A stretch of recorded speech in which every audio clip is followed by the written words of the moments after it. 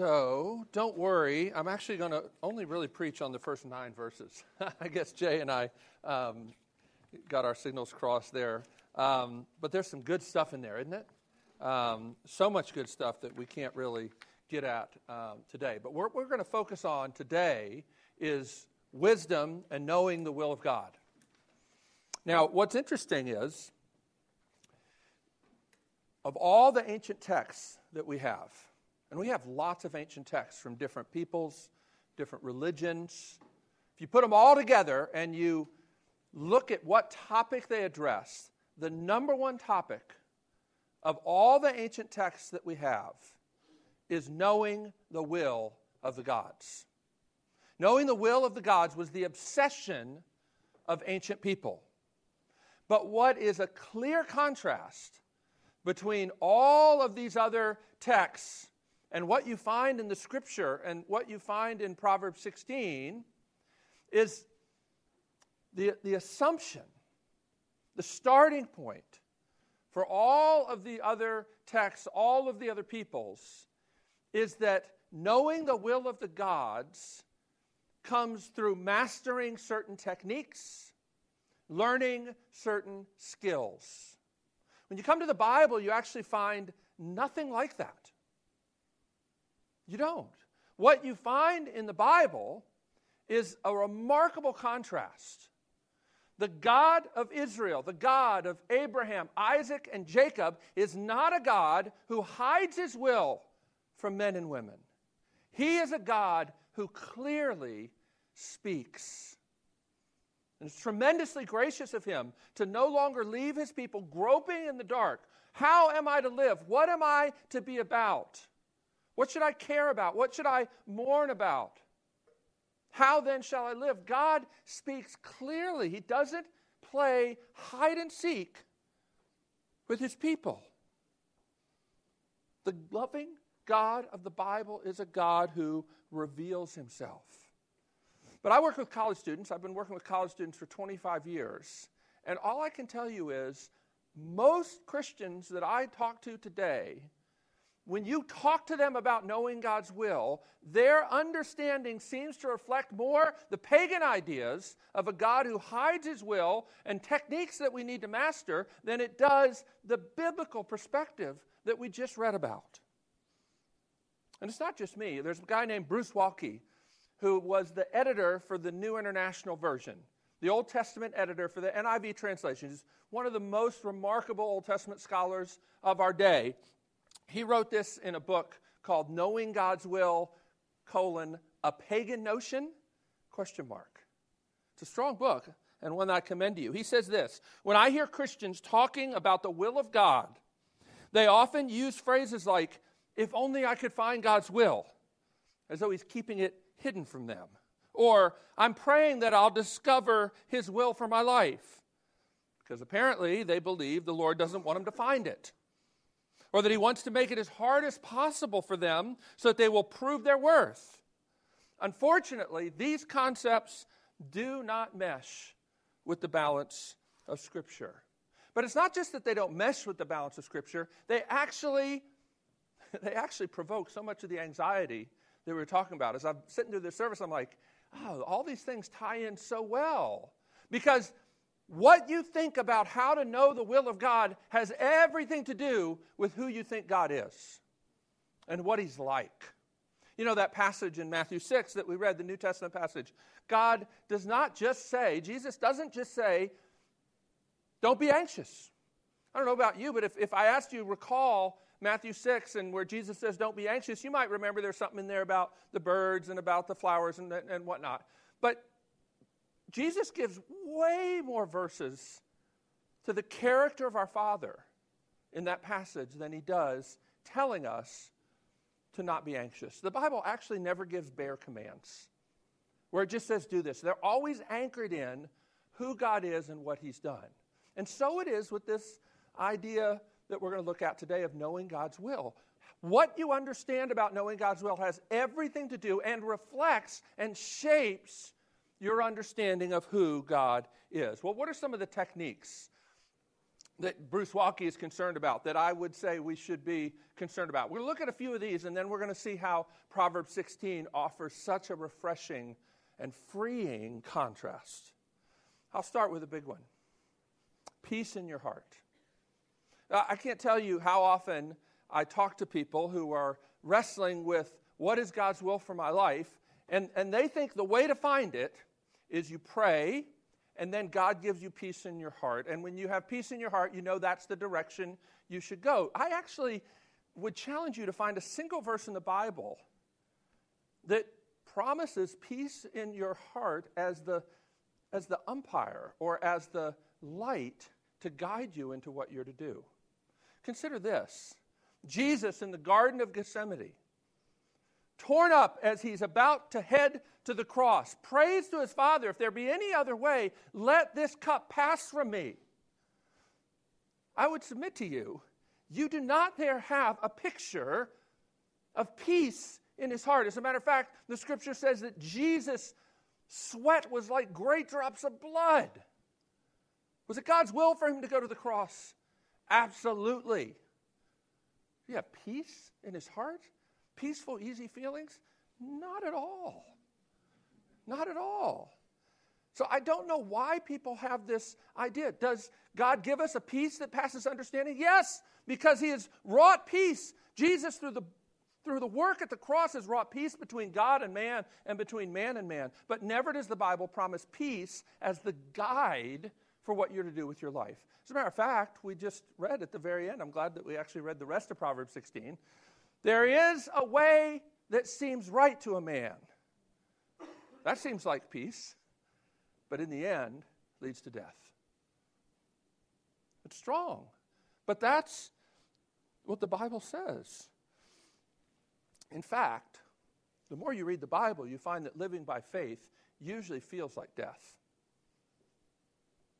I know that may not be what you wanted to hear, but it may actually really help you. Living by faith initially feels like death. There is a way that seems right to a man, but in the end leads to death. So peace in your heart doesn't really work. The Bible nowhere promises it. How about laying out a fleece? I don't know if you guys have ever been around Christians that talk about this, that, I'm basically going to not set my alarm, and if God wants me to go to class in the morning, well, he'll wake me up. And I won't know whether he wants me to go unless he does something, some kind of sign like that, right? You see, the story of Gideon in Judges was a story about a guy who should have taken the word of God as enough. God condescends because he's a gracious, condescending God. But that nowhere gives us a paradigm. This is how you are to figure out God's will, by laying out a fleece and putting God to the test, especially when he's spoken clearly in his word. You remember Jesus' words in Matthew 12. Jesus says, it's a sinful generation that seeks for a sign. What other kinds of signs? Bruce Waltke goes through lots of different techniques that ancient peoples used. Not only astrology, looking at the stars, but one of the most popular ways that ancient kings would look to determine the will of the gods was to cut open animals and look at their entrails or their liver. Both of those were seen as really helpful ways to figure out the will of the gods. There are the casting of lots or arrows, consulting mediums, all kinds of things. But Waltke says about this, God is not a magic genie. The use of promise boxes, flipping open your Bible and pointing your finger, relying on the first thought to enter your mind after a prayer, are unwarranted forms of Christian divination. That's strong. The reliance of special signs from God is the mark of an immature person, someone who simply can't believe the truth is presented, but must have a special miraculous sign as a symbol of authority from God. It's worth considering. This is one of the foremost Old Testament scholars of our generation, well familiar with the ancient Near Eastern world and the assumptions, and also so pastorally concerned about the way all of these techniques reflect on who God is. Is he hiding his will? Is finding the will of God something that we have to learn special techniques to be able to figure out. There's more. What about waiting for a word? I was talking to one of my students even this week who had been at a church recently where, they regularly will say, I have a word straight from the Lord for you. All I would say about this is be very cautious. Be skeptical. It's hard to sometimes. You feel like you're unspiritual if you want to discern the Spirit sometimes in our day and age. But in Deuteronomy 18, God actually knows that his people are going to need to know whether someone who claims to speak on God's behalf really is speaking on God's behalf. If you remember the story of Israel, Moses led the people to Mount Sinai, and God spoke to all of Israel from Mount Sinai, and the people said, Lord, we can't handle this. Take Moses up on the mountain and speak to him. So God speaks to Moses, gives him not just the 10 Commandments, not just 2 tablets, but all kinds of wisdom. Part of what he gives Moses is Deuteronomy. And in Deuteronomy 18, God knows that one day someone will come forward and say, God told me to tell you this. And how will they know? You see, God authenticated Moses as his spokesman before all Israel. All Israel heard God's voice. But in the future, how will you know? And God says, here's how you'll know. 100% accurate, short-term, verifiable predictions. You never find anybody in the Bible doing this stuff you see on TV all the time. Somebody here has a skin disease. There's nowhere in the Bible where prophets act like that. Jeremiah says to a guy, in 6 months you will drop dead. And then Jeremiah records, that happened. Isaiah has 25 chapters of short-term verifiable predictions about all the nations around Israel, so that when he says, behold, the virgin will be with child, you will know that he is a spokesman who speaks on God's behalf. But some of this stuff that people say, the band U2 got into quite a dilemma about this early on. Any U2 fans here? I know there are some. They were in a church where prophets regularly spoke to them about God's will. And after they were beginning to have some success, a prophet in their church told them, God is saying you need to break up the band. Glad they didn't listen to that prophet. But if you're in a church like that, it's hard to resist that. Again, Deuteronomy 18 says we should be very skeptical of those who claim to speak on God's behalf for us. So what am I saying? Am I saying that you just read the Bible and you just kind of figure it out on your own? Am I proposing something like utterly rationalistic? No. But I do think the Spirit speaks by, through, and with the Word. By, through, and with the Word. That can actually be more mysterious than we may think. But remember, who is the one who speaks and what's he like? He is the God who speaks. Now, there's some other problems, and a couple other things I'll say, and then we'll see this Proverbs 16 passage. I really think one of the challenges in our day to this whole issue is the way we spiritualize perfectionism. See, perfectionists hate to make decisions unless they're perfectly sure. The problem is the Bible nowhere gives the kind of assurance that we will have perfect surety about what we're to do, where we're to go to school, what we're to do for a living, who we're to marry. The Bible nowhere promises exact kind of guidance to those sorts of things. And so perfectionists basically don't want to move forward and then spiritualize it as, I'm just waiting on the Lord. Waiting on the Lord. I once did a study of all of the wisdom literature. That's what you guys are studying, right? Wisdom literature. Proverbs, Ecclesiastes, Job, Song of Solomon, the Psalms. If you search all of those wisdom books for the phrase waiting on the Lord, it never refers to waiting for God to tell you what to do in a life decision. Never. But sometimes we use biblical phrases, we pull them out of context and make them mean something completely different. Kind of like, being slain in the Spirit. When the Assyrian army is slain by God's Spirit, they don't get up again. They're done. Right? And it's like this way. Waiting on the Lord always refers to waiting for God to deliver you from a trial.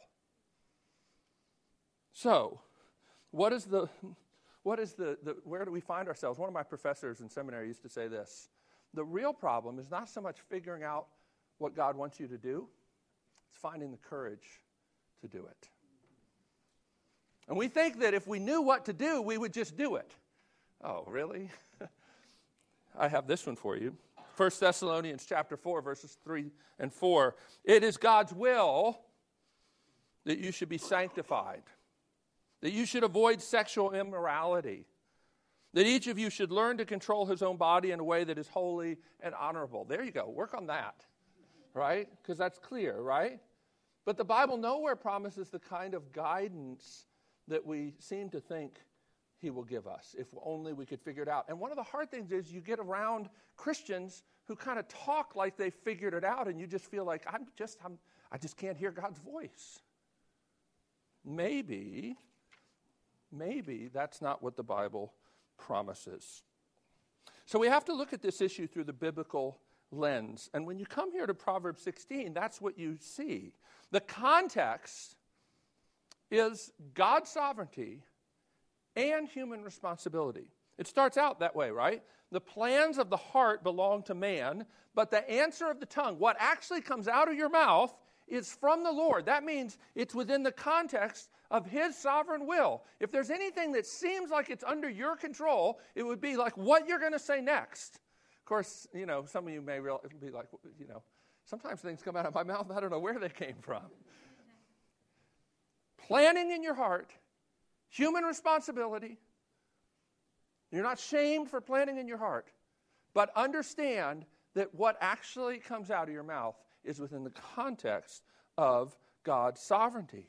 Proverbs 21, verse 1 says this, the king's heart is in the hand of the Lord. He directs it like a watercourse wherever he pleases. If there was anybody in the ancient world that you thought had freedom to do whatever they wanted, it would be a king. It's good to be the king. Kings do whatever they want.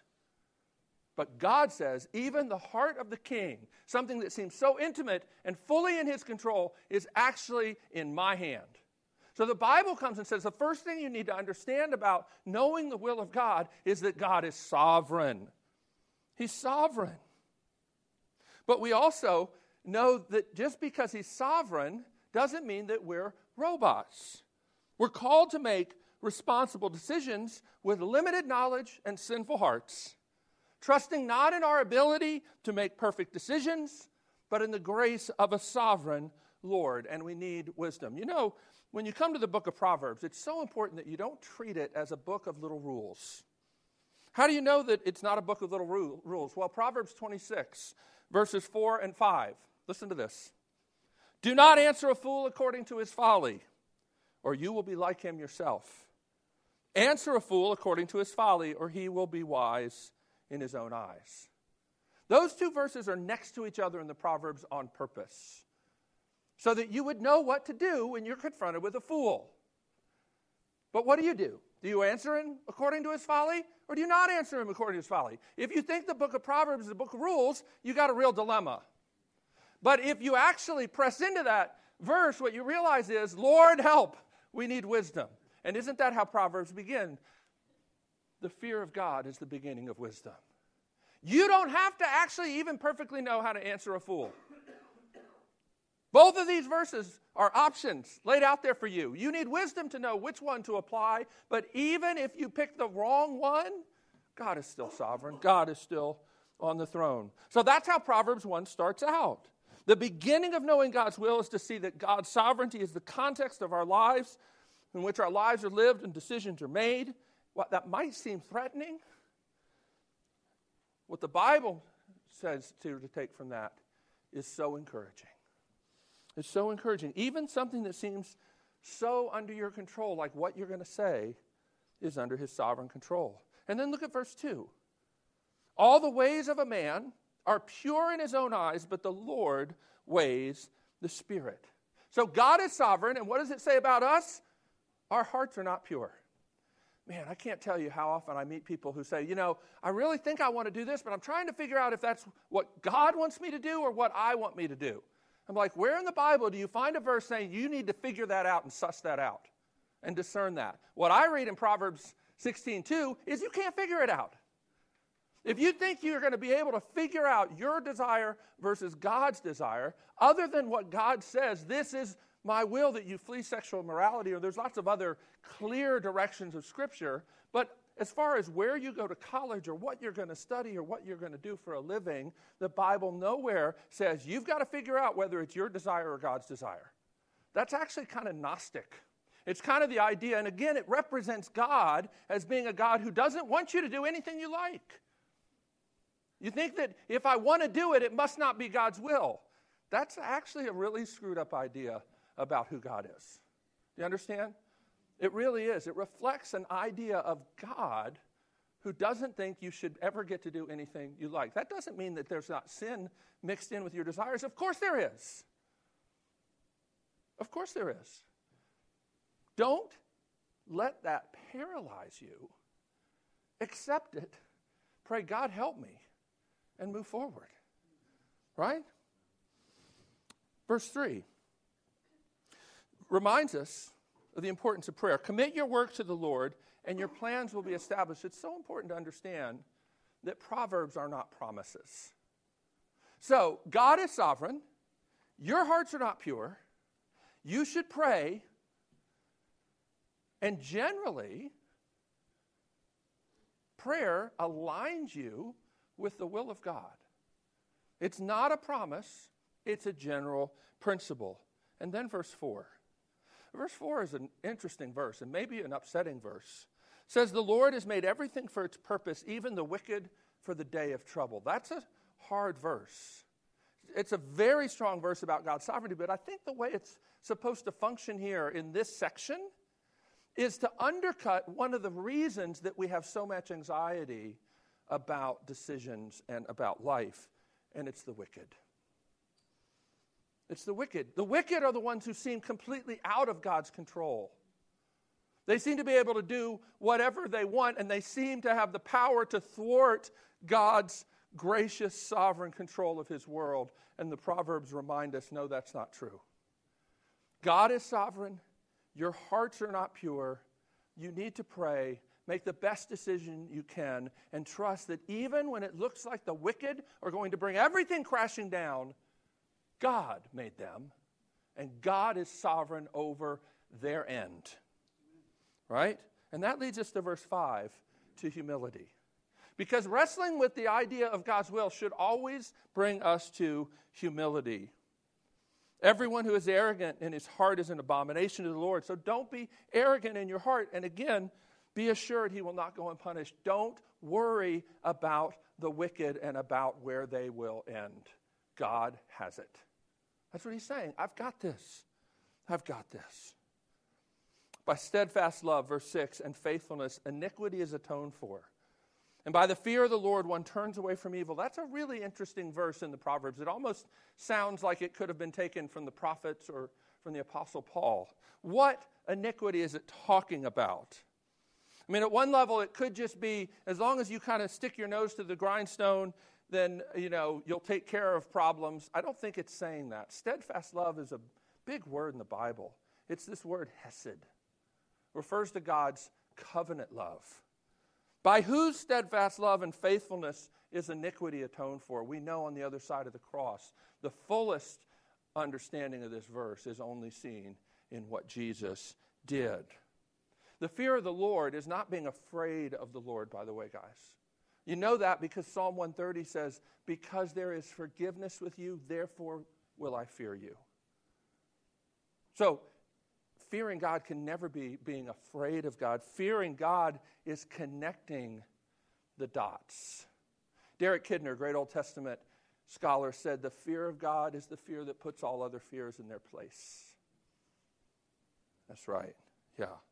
When a man's ways please the Lord, he makes even his enemies to be at peace with him. Again, it's not a promise. But generally, when you serve God and seek his will and live as he calls us to live, it spills over into other relationships. Again, it's not a promise. It's not a promise.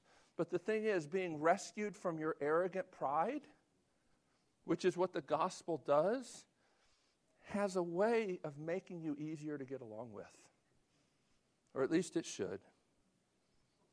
Better is a little with righteousness than great revenues with injustice. Now this is interesting because in verse 8 it says sometimes you do have a choice. And one choice seems like it will make you very successful.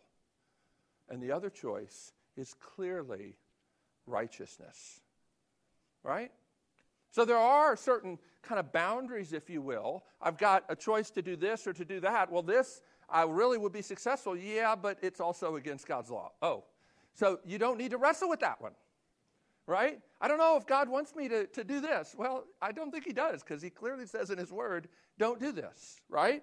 But again, I also think that it gets at the real heart, which is not so much knowing what to do, but finding the courage to do it.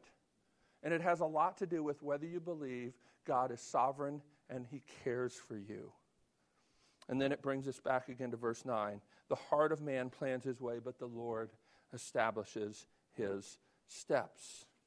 So what do we get? I think one of the main things you get out of this is the importance of being humble. Being humble. You know, I had a great opportunity to see this in seminary. A guy named Dr. Koistra, Paul Koistra, is the president of Covenant Seminary. This was good 25 years ago. And I was thinking of this because you all just prayed for MTW. Mission to the World is the PCA's World Missions Organization, right? Now, Dr. Koistra was the president of Covenant Seminary. The seminary had really turned around under his leadership and was really growing and thriving. He was enjoying it. And then there was one afternoon where he called all the students together. He sat us down and he said, you know, guys, I'm leaving the seminary.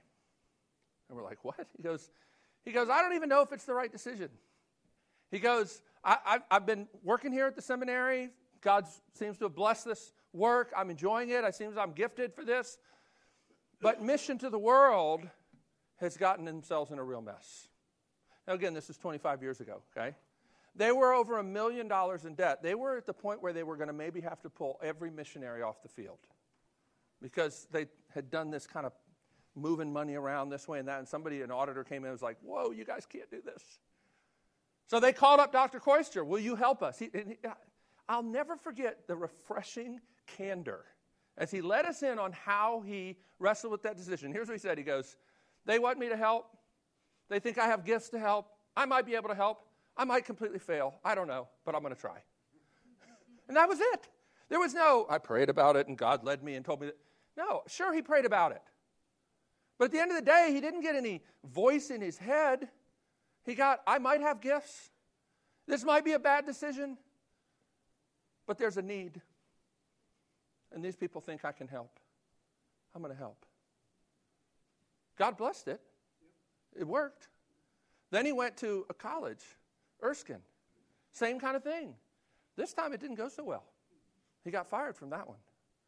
But you know what? He's not worrying whether he has the ability to hear the voice of God. I mean, so many people who come to Nashville because they believe God told them, and it gets hard when they get here. And then they don't only have the problem of it's hard, but can I actually hear God's voice? I'm like, oh, I wish you'd been more humble the first time. I wish you'd had people that helped disciple you into the truth to say, I don't know if God's leading me to Nashville. I have freedom to come here. I'm going to try. Right? Humility is of inestimable value in pursuing the will of God. We make bad decisions all the time, but it doesn't thwart the sovereignty of God. Be free. Don't you want to be Proverbs 16, men and women? Like, I don't know if God wants me to do this. I'm going to try. And as Martin Luther said one time, I love this quote, and close with this. I know not where he leads, but well do I know my guide. And when you read the Bible, that is the focus.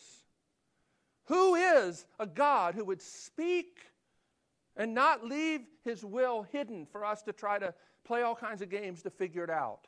The more you focus on who God is, I think the less you get so concerned about trying to figure out exactly what he wants you to do. Oh, there's certainly principles, but there's not the kind of exact guidance promised anywhere in the Bible. And let that set you free. For some of you are like, oh, I don't know what to do now. Okay, great, you don't. That's reality. Live your life. What was Martin Luther said one time? Maybe a lot of people don't understand this context of this quote. Martin Luther said one time, sin boldly. Do you know what he meant by that? He meant if you're not sure what to do, don't just sort of sit back in passive paralyzation. Just do something and do it with zeal and with boldness. Because your relationship with your Father is not based on you making perfect decisions. It's based on God who lived and died in our place in the person of Jesus. So let's pray, and then we're going to come to this table, which continues to reveal the heart of our God for us.